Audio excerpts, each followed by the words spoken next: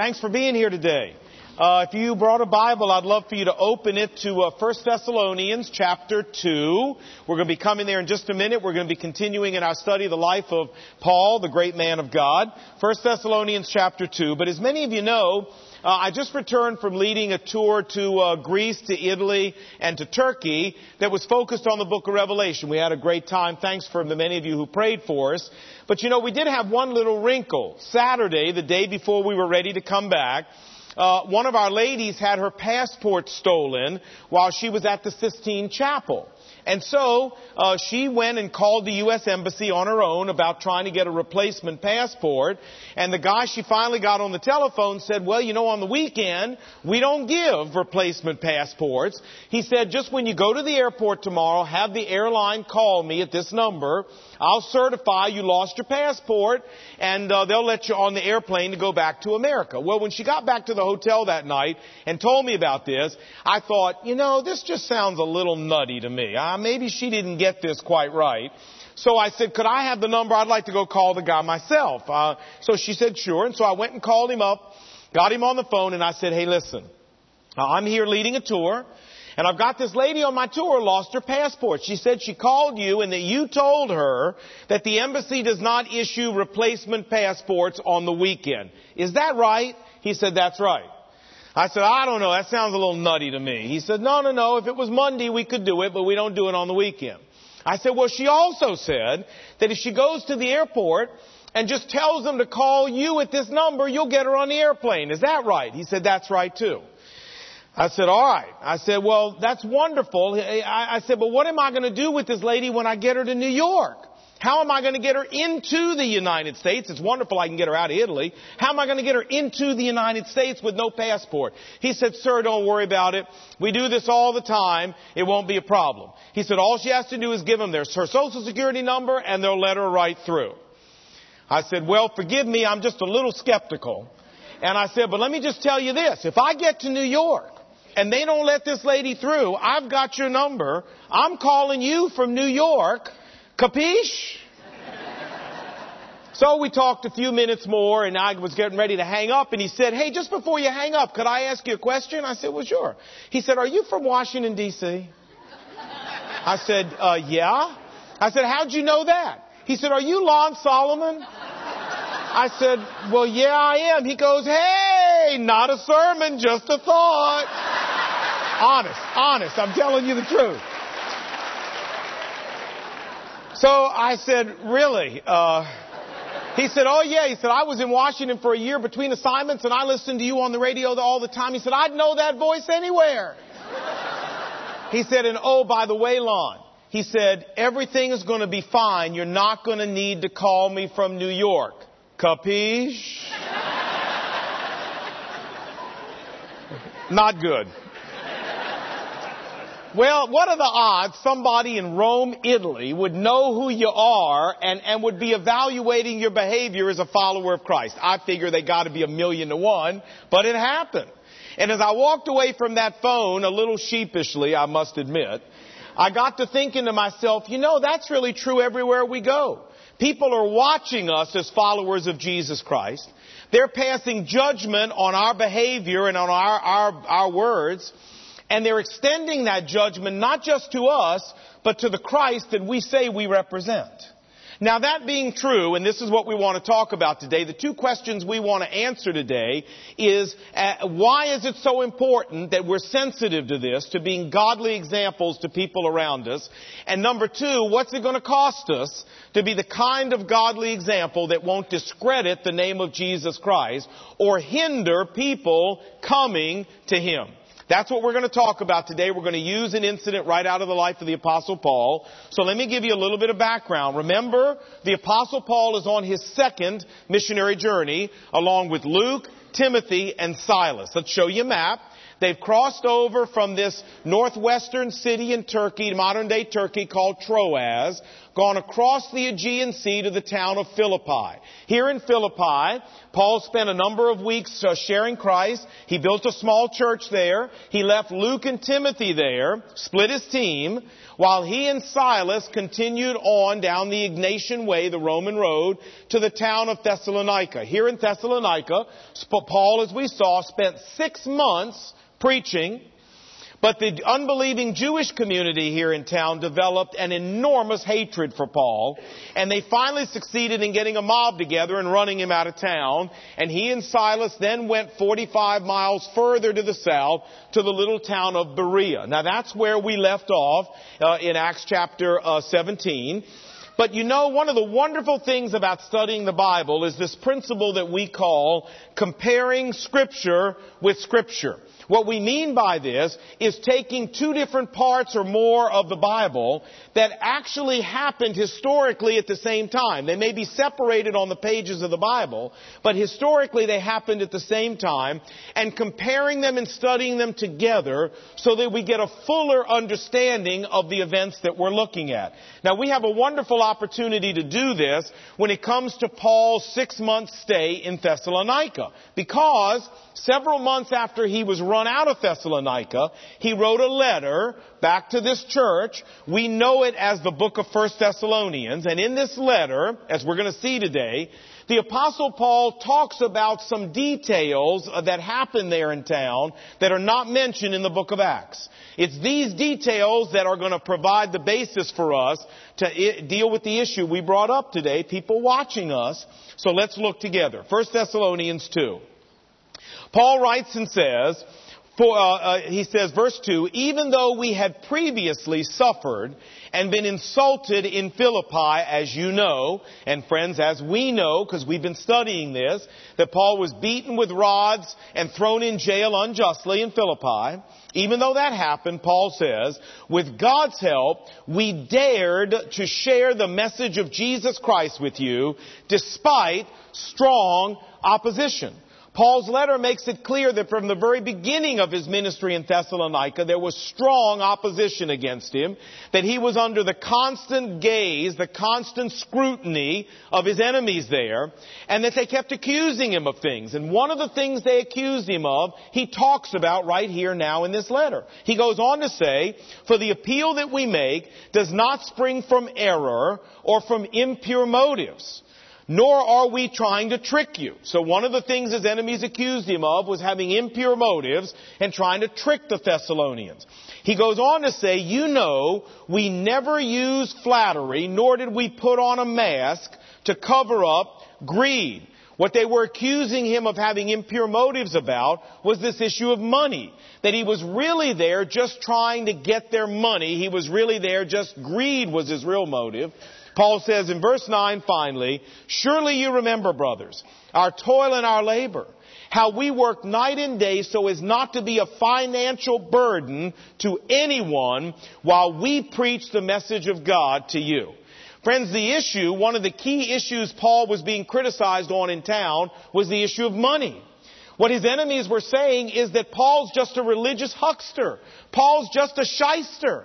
Paul's just using the message of Jesus Christ to cover up his real motive, which is greed. He's not here to care for the sheep. He's here to fleece the sheep. Now, you know, this phenomenon that as followers of Christ, people love to find fault with even the smallest inconsistency they see in our life. In fact, here, there wasn't even an inconsistency in Paul's life, and they were trying to find one even when one wasn't there.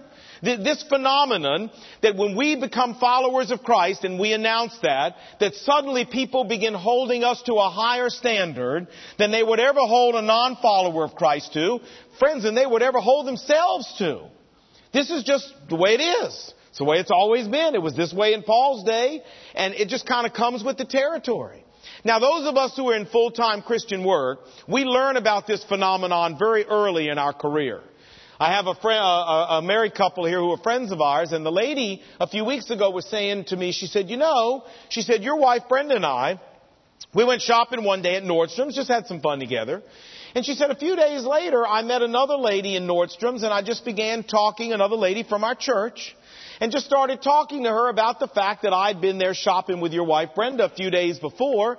And she said, this lady got this incredibly judgmental look on her face and said, Lon's wife shops at Nordstrom's?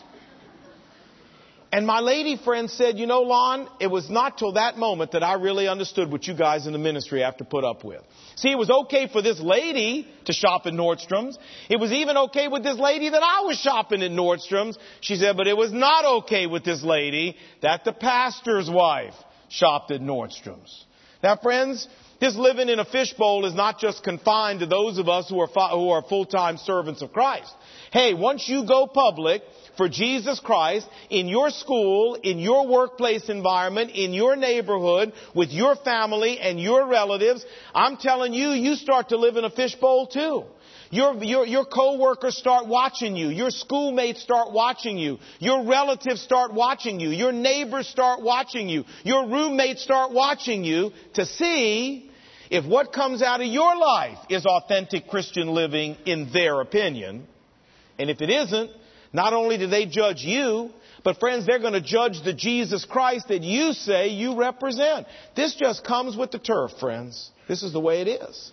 Now, you say, Lon, this is a terrible burden, isn't it, for us to have to bear as followers of Christ? I think the opposite is true.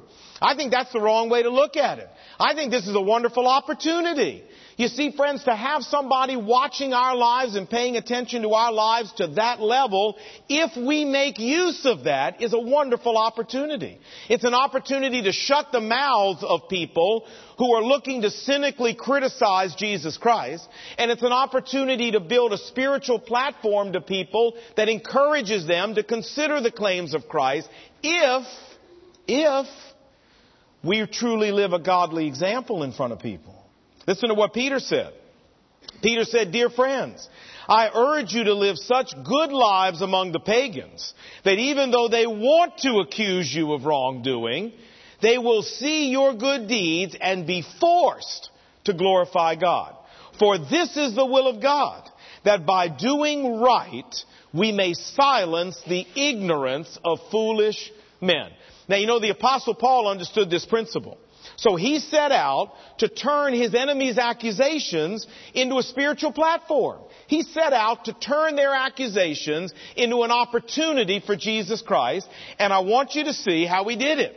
He realized that the only way to combat these accusations that were being leveled against him, of being a religious huckster and a shyster and a man who was out for their money, the only way to do this was to live in this area of money in such an above-reproach manner that when people made these accusations, any thinking person would go, well, that's nonsense. So look what he did.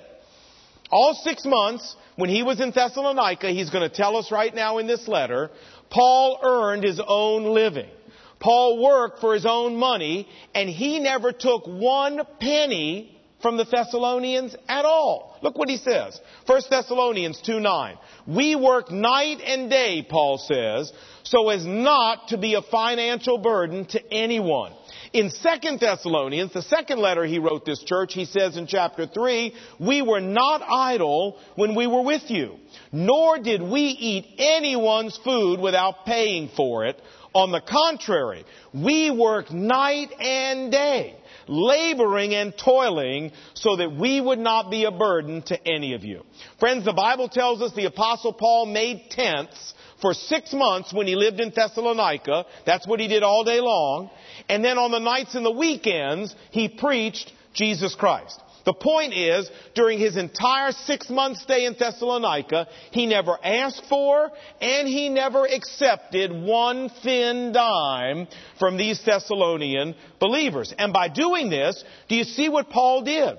The Apostle Paul did exactly what Peter told us to do. He reduced to nonsense these accusations of his enemy. He put to silence the ignorance of foolish men. Think about it. How can a man who refuses to accept 1 thin dime in 6 months, how can he be a shyster? Or at least, let's put it this way, if he is a shyster, he is the dumbest shyster to ever live, to spend 6 months there and not make 1 single dime off these people. Do you understand what Paul did? Now, let's stop here and ask our most important question. And y'all know what that is. So you ready? One person's ready. Are you ready? Yes. Okay, here we go. 1, 2, 3. So what? Right. You say, Lon, so what? You say, that's great. I'm glad Paul did this. I respect him. I really admire him. What difference does this make to me? Oh, friends, listen. There is an incredible spiritual challenge in the actions of the Apostle Paul that still is for our lives today. Let me show you where it is. Paul says, 2 Thessalonians 3, he says, we did this. That is, we supported ourselves not because we don't have the right to be supported by you. Let me stop for a second. Did Paul have the right to be supported financially by these Thessalonian believers that he was there ministering the Word of God to? Did he? Yes, he did. Paul said, I had that right. It was a God-given right. But Paul said, it's not that we didn't have the right. That's not why we work to support ourselves. We did it in order to offer ourselves as a model that you might follow our example. You say, Paul, what are you talking about? A model, an example. What kind of example do you mean? Well, let him explain. Because he also did the very same thing in Corinth, where for a year and a half he worked for a living and didn't take a dime. So look what he says to the Corinthians, 1 Corinthians 9. He says, do we as apostles not have the right to accept food and drink from you? Of course we have that right. Who serves as a soldier at his own expense? Who tends a flock and doesn't drink of his milk? Or even the Old Testament law teaches this, Paul says, when it says, you shall not muzzle an ox while it's treading out the grain. Do you understand what that means? It means if you got this ox walking around treading grain, you don't put a muzzle on the poor animal. You leave the animal free to eat some of the fruit of its labor, to eat some of the corn it's treading out. Okay, Paul says, is God concerned about oxen? Is that why he wrote that in the Bible? Of course not. He wrote that for our sake. Rather, Paul goes on to say, if we have sowed spiritual things among you, if we've been there ministering for Jesus Christ among you, do we not have the right to reap material support from you? Answer, absolutely. Now watch. Here comes the example Paul wants us to copy. Nevertheless, Paul says, nevertheless, I did not use this right when I was with you. Why, Paul? If you had the right, why didn't you use it? Because, he says, I wanted nothing to hinder the message of Christ. I wanted nothing to hinder the message of Christ. Friends, Paul builds this huge apologetic here about how he had the right to accept material support from people when he was there ministering. And then he says, but to defend the reputation of Christ, to defend the reputation of Christ's ministry, to keep from hindering people in their coming to Christ, I gave up that right. I walked away from it. And I worked myself to provide my own living, rather than do anything to impugn Christ or hinder people coming to Him. That's the example Paul wants us to follow. You say, well, Lon, why are you making such a big point out of this? Well, I'll tell you why. Because we live in a society here in America that is rights crazy. We live in a society here in America that teaches us to live the exact opposite of this. We have so many rights in this country that people are obsessed about. I mean, we have civil rights, abortion rights.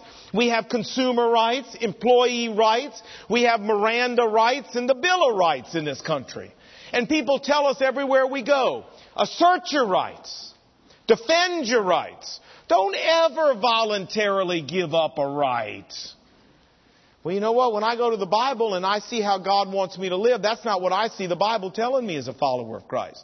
I see the Bible telling me, follow my example. And what's your example, Paul? That I did not use my rights because I wanted nothing to hinder the message of Jesus Christ. The bottom line is, friends, if we really want to see God use our lives, if we really want to see God use us to make a difference in other people for Christ, it's going to cost us something. It's going to always cost us some rights.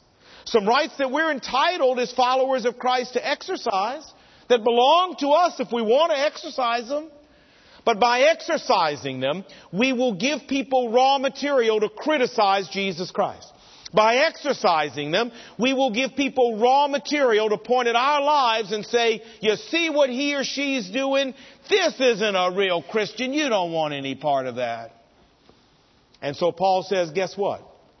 Anywhere you go, any society you're in, there are going to be those issues.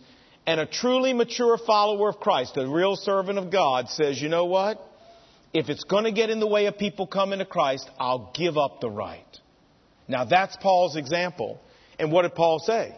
Follow my example.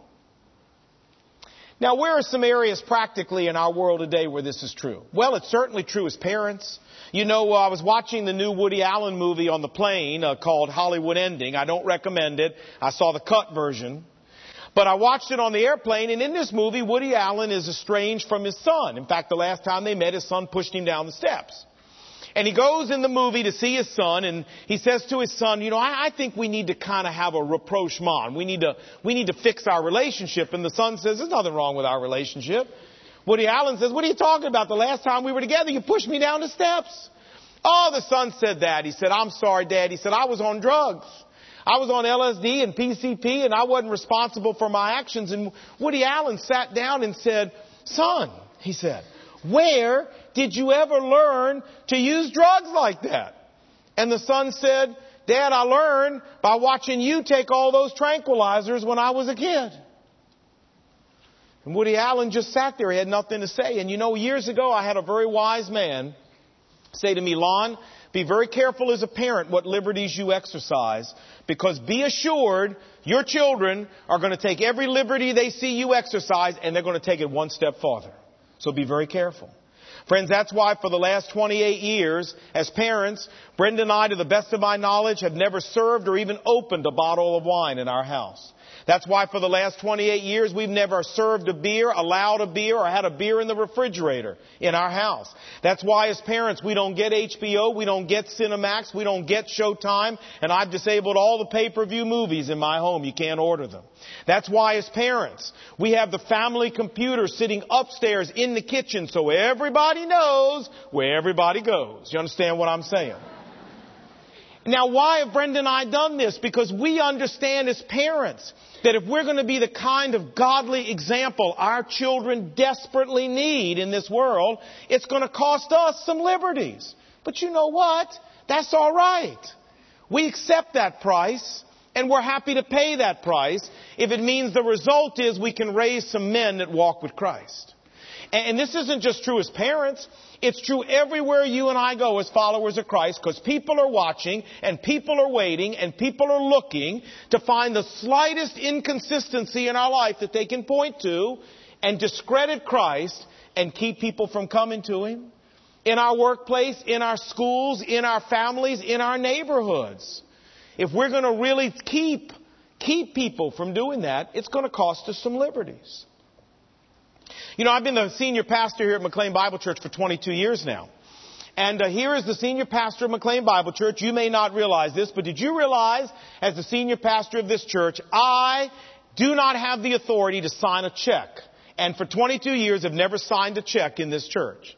Do you realize that if you went out and bought a $5 can of coffee and bought it in here and said, Lon, I just bought some coffee for the church, could you go into petty cash and reimburse me $5? Friends, I can't do it. I have no authority to access cash in this church of any kind and never have had for 22 years. Do you realize here is the senior pastor of this church? I've never seen the giving records of anybody in 22 years, and I don't have the authority to start seeing those giving records now. Do you realize as the senior pastor of this church, I cannot unilaterally fire anybody just because I decide I want to? As the senior pastor of this church, I cannot meet with a lady in my office alone. My assistant has always got to be in my office with me. Do you realize that here as the senior pastor of this church, I can't ride alone in my car with any female member of my staff or any other lady other than my wife, just the two of us? Nor can I meet a lady somewhere for lunch, just the two of us. I'm not allowed to do that. Do you realize as the senior pastor here, I'm not allowed to drive a Mercedes, a Jaguar, a Porsche, or a BMW? And do you realize here in the Washington area at large, as the senior pastor of this church, I cannot sit at a bar, smoke a cigar, have a beer, sip a martini, or go 10 rounds with Jose Cuervo, if you understand what I'm saying. Anywhere in this area. You say, holy smokes, Lon. How in the world did you let the Board of Elders take all those rights away from you? I didn't. All of these restrictions are my idea for me and my entire staff. You say, well, why would you do something like that? What are you, a prude or something? No, I'm not a prude. Friends, I've been in Washington over 30 years. I know this town. And I realize that these are the very kinds of issues that the people in this town would just love to use to raise questions about my integrity. These are the issues they would love to use to undermine the credibility of McLean Bible Church. These are the issues they would love to use to point at my life and hinder people from coming to Christ. And I'm determined I'm not going to give them that raw material, nor is any member of my staff. If you're here today and you've never trusted Christ as your real and personal Savior, let me say to you that we consider the issues here. We're not just playing a religious game here. This is not just some kind of religious con we're running here. Hey, the stakes are high. It's your eternal destiny, your soul that we're talking about here in a relationship with Christ. And friends, we consider your soul important enough that we're willing to forego liberties that we have the right to exercise. We're willing to let them go rather than let anything get in the way of your consideration for Jesus Christ. Now, if we consider your soul and your relationship with Christ that important, shouldn't you? Shouldn't you? And you know what? I'm telling you the same is true for you, my friends. There are people in your family. There are people in your workplace. There are people in your school. There are people in your neighborhood who are just looking to discredit you, who are just waiting to throw something up that they can point at your life and say, see them? Do you see what they're doing? Why in the world? How could they be a Christian? And I'm here to tell you that the only way you and I can stop that will never change the fact that people are determined to find those things in our lives. So friends, the only other way we can stop it is by being willing to walk away from liberties like Paul did that will give them raw material. Let me close by saying this. Our goal here at McLean Bible Church is to turn you into a true servant of God. Our goal here at McLean Bible Church is to turn you into a spiritually mature follower of Christ.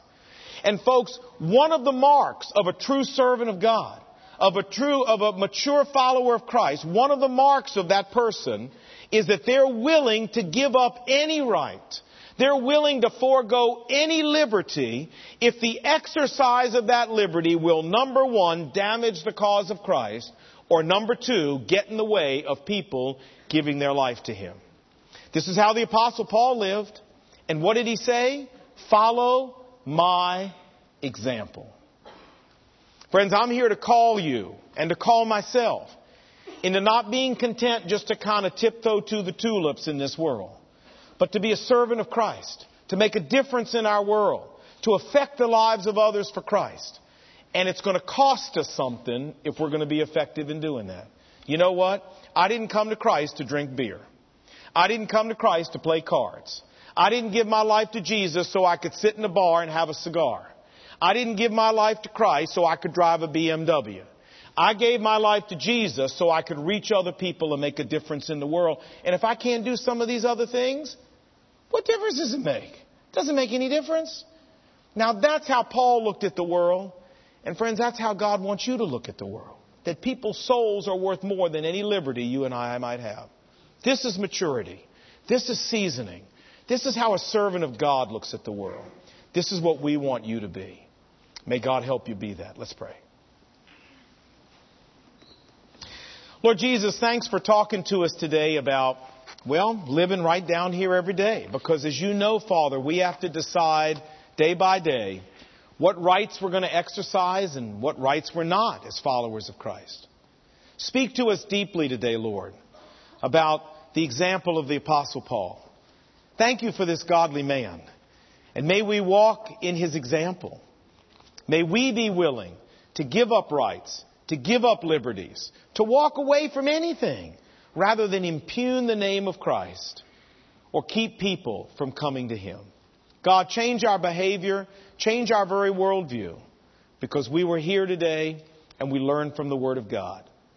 Make us mature followers of Christ. And we pray these things in Jesus' name. Amen.